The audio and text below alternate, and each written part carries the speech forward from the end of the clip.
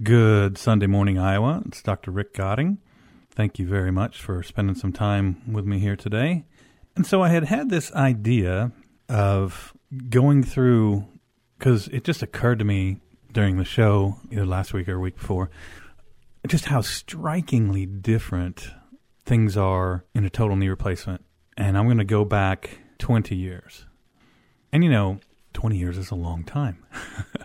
So this would have been 2001 or 2002, let's say, and I would have been finishing up my fellowship, so right in that area. So let's just say 2004, my first year in practice. Kind of what were the standards then?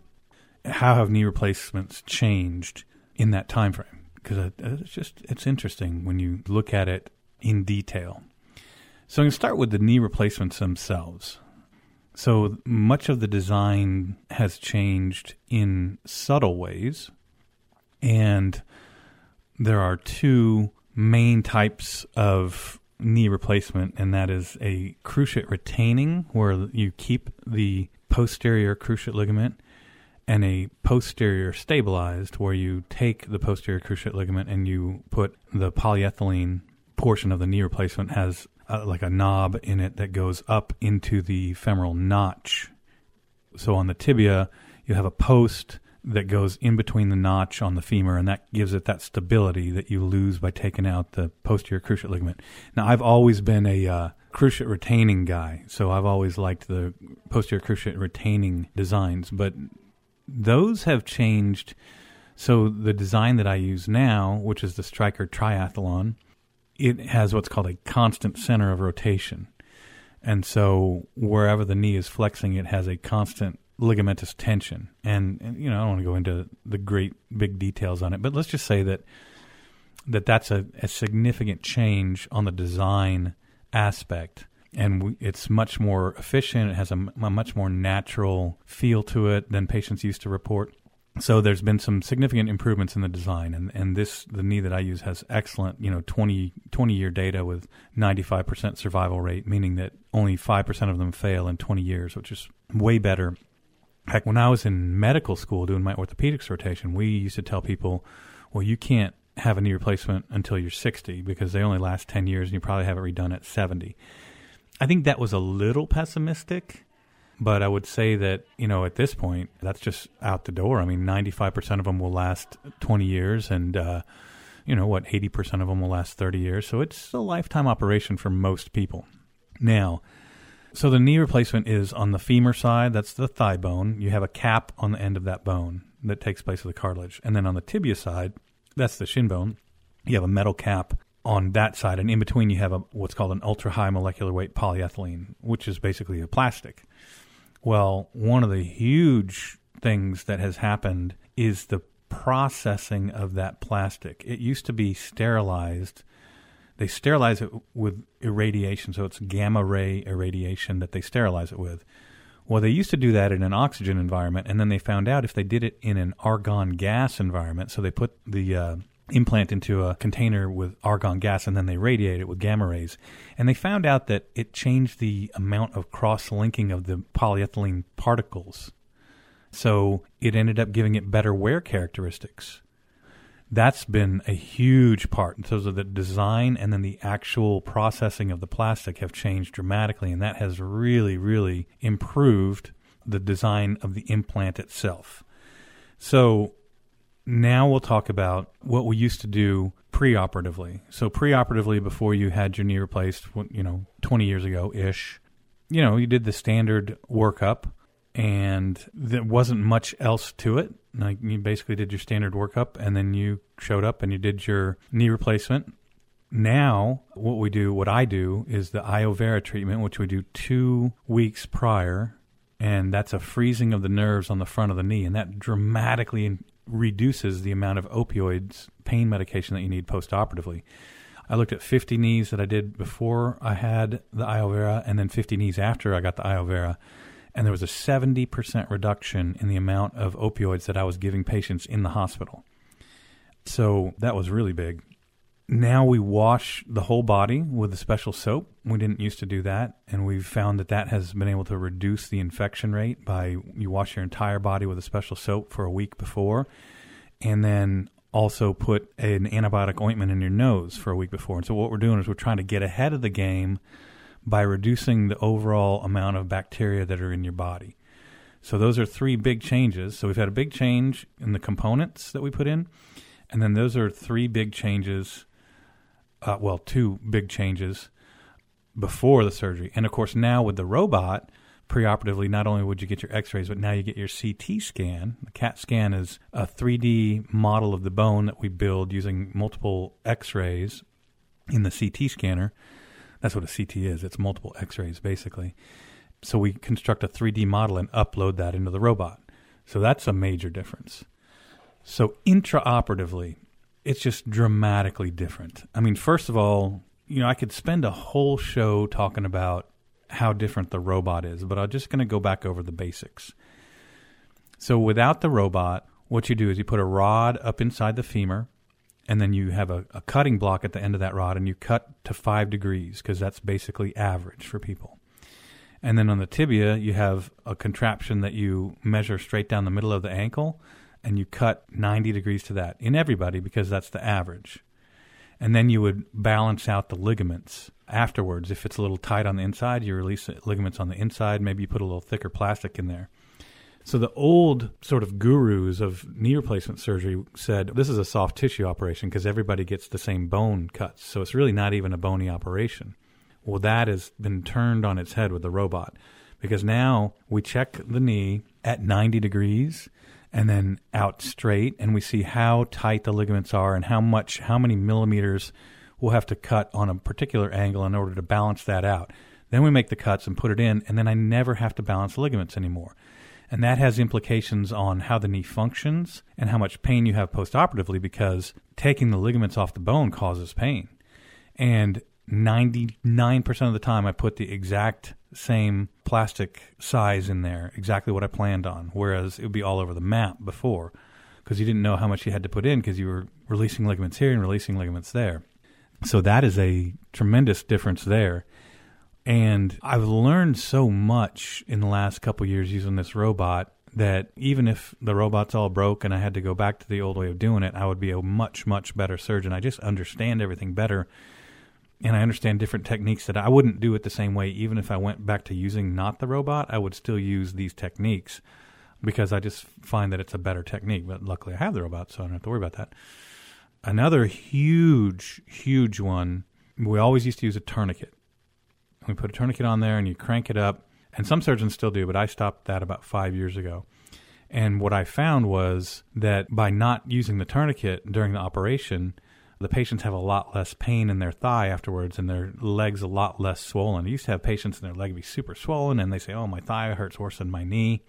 I don't know, some of you who had your knees done a long time ago or who have had it done more recently by surgeons that still use a tourniquet might understand that sometimes the thigh hurts worse than the knee.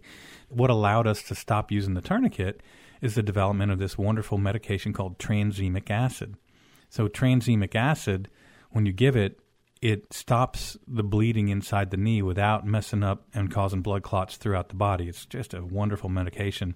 And so we give the tranexamic acid, and then we keep the blood pressure a little bit lower, and then we have some new types of, we used to have just a straight cautery device, and now we have some that are much more able to sort of blanket an area with electricity and kind of stop the bleeding. So there's no additional blood loss. Can't remember last time I transfused a patient. Now, we used to transfuse patients all the time. What would happen is you put the tourniquet on, everything seems fine, you put the knee in, you close it up, and then they start bleeding into the knee, and they have a big hematoma in the knee, and their hemoglobin is dropping. We used to actually have drains that we would put in the knee, and for the first 24 hours, the blood that drained out, you would then transfuse that back into the person. And some of it you would save it, it's called a cell saver, and you would save the blood during the surgery and after the surgery and give it back to the person. Don't need to do that anymore. Never, ever transfuse. I mean, I don't say never. I just don't remember last time. I do 300 knees a year. I don't remember last time I transfused a patient. It probably happened, but I almost never.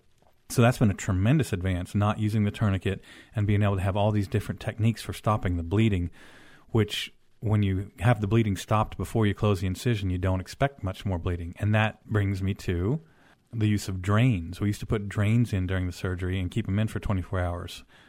don't do that anymore. So with the other thing that's much more recent for me is going to what's called a press fit. So there are press fit designs and cemented designs. Now the cemented design is what I used all through my career and my training up until when I started using the Stryker Triathlon, because it has such an excellent survivor rate with being a press fit. So what that means is on the back of the component, there's a bunch of small sort of kind of like metal balls and wires. It's just on a microscopic level, but it allows the bone to grow actually into the prosthesis. And so the beautiful part of that is that what we expect from this, now they haven't been going in for 20 years, so we don't know, but the expectation is, see, when knees fail, most of the time they're going to fail at the cement bone interface. They never really fail so much at the interface of the cement and the metal. So what happens is, over time, the plastic starts to wear down, and tiny, tiny little particles, I mean, you need an electron microscope to see them, of the plastic get in between the bone and the cement, and they cause an inflammatory reaction, and then that ends up loosening. So the idea is, now that it's press fit, first of all, you don't have to cement during the operation, so that makes the operation faster. You also don't have some of the potential complications from the cement, because the cement can get into the blood, it can mess with your blood pressure and things. So by not having the cement, it streamlines the operation and it reduces the potential for complication. So don't use the cement, and eventually what we're thinking is that when the plastic wears out, you just be able to pop the plastic out and put a new plastic in, which you can do now even with a cemented knee down the line, but oftentimes the cement will fail. And the thought is that won't happen, since the bone will actually be grown into the component. And there's some good reasons to think that. So that's another big one within the operation. The other one during the operation, so the things that worry us, right, with knee replacements the big ones are blood clots and infections. So what I told you was, before the operation, now we use the wash and the nostril antibiotic, and that reduces your bacterial load on your body. So we're starting with fewer bacteria around. And then during the operation, I use 2 different solutions. One of the solutions I use is called Iricept, and it kills bacteria way better than... See, we used to just irrigate with the saline solution, and then for a few years, we put some iodine in that and maybe some antibiotics, but now we have this special solution. It's actually this kind of the same stuff we wash our hands with before the operation, and that really blasts the bacteria. Then I'll rinse it with saline, and then I put another newer developed fluid in there called Prontosin, and that stays in. We don't wash that out. We leave it in, and it's what's called a surfactant. And what that does is it breaks apart all the bacterial cell walls and doesn't allow them to attach to anything. Just going through it, I'm still amazed at just how far the progress has come in 20 years. And just within the last year and a half as well is the incisions. The closure of the incision is totally different. We used to use staples.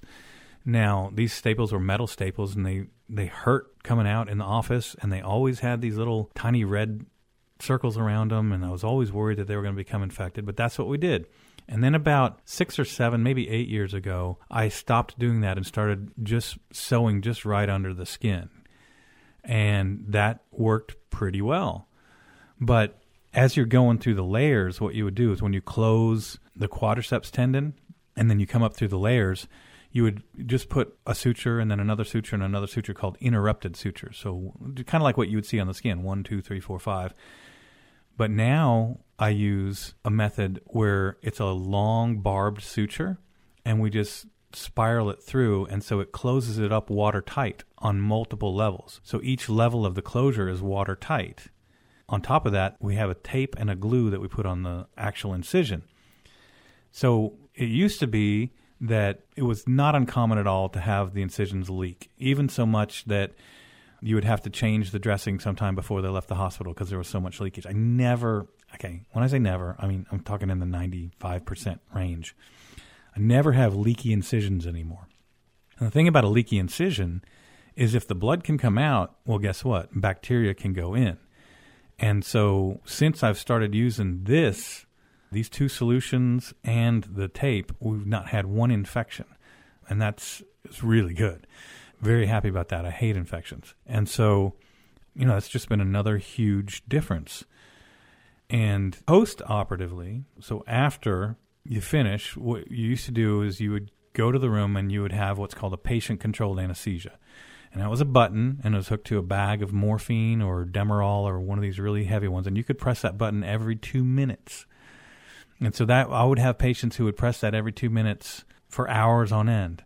They'd end up getting 10 milligrams of morphine an hour for hours on end. Sometimes they get 100, 200 milligrams of morphine in the first 24 hours after the incision or after the surgery. Now, because of the iovera and because of some of the other things, the blocks that the anesthesiologists are using, I didn't even go into that. So the anesthesiologist now will put a block in just above the knee, so they'll block the nerves. And then during the operation, I block the nerves behind the knee. And then you have the nerve block that we did in front of the knee before the surgery, 2 weeks before. So now most of my patients, I won't say 95, I would say 70% of my patients don't ever need any IV pain medicine in the hospital. No morphine, not one drop, not 1 milligram. I would say I used to routinely refill people's hydrocodone at the 6-week office visit. And now I almost never even refill it at the 1-week office visit. Most of the time by 1 week, they're using very little or none at all of the hydrocodone. And so that's a massive, especially, understanding the opioid crisis that has happened and everything. That's a massive change in that. So we don't use the PCA. For blood thinning, we used to, back when I first came out, everybody got this medicine called Coumadin. And the blood thinning is a really interesting study in a lot of things in medicine. Some of them are reflected in current events. Coumadin, it was originally called warfarin. Warfarin stood for Wisconsin Alumni Research Foundation, WARF, warfarin. And it was developed as a rat poison. And it is still widely used as a rat poison. So the rats will eat this stuff, and then they'll not be able to control their bleeding, and they die. So that was repurposed into human medicine sometime in the 50s or 60s, and now it's still, lots of people use it if they're on heart valves or they've had a stroke or something like that. But we used to use that so that's an interesting study in repurposing medications that had nothing to do with their original intent and finding that they work for something else. So now we have Coumadin, and then there's this medicine called Lovenox that's an injectable, and then there's several different classes of oral anticoagulants, and then there's aspirin. So there's 5 or 6 categories of blood thinner that you can use after a knee replacement. And I can tell you that orthopedic surgeons do not agree on it. As a matter of fact, a few years ago, the pulmonologists published a guideline that was in conflict with the orthopedic surgeons, and there was a big to-do about it. And so then the pulmonologists finally relented and allowed their guidelines to reflect what the surgeon's guidelines reflect. Now, personally, unless you're already on blood thinners, I just use aspirin postoperatively. But some people use routinely some of the other ones. And the problem with it is you're hoping to not get a blood clot, but at the same time you don't want a bunch of bleeding into the knee, which can develop into an infection, and you certainly don't want to cause a stroke or something like that. So that's another thing that's been very different. Everybody used to get Coumadin all the time, and people would stay in the hospital an extra day or two until their Coumadin normalized. We used to have patients in the hospital 3 or 4 days for a knee replacement. Now they're out either the next day or the day after that. Some patients in some centers are even going home the day of. In my practice, I have a much older population of people getting their knees done, and I like to keep them minimum overnight. I could send somebody home the same day if they wanted to. I've done that, and, they do fine, but it would only be a young, super healthy, super fit, very motivated patient who wanted it. So the others, we ambulate early. It used to be bed rest for 24 hours. I don't know why we ever did that, but because we know we want to get it moving, but nevertheless, and now we're getting you up the day of surgery and twice the day after.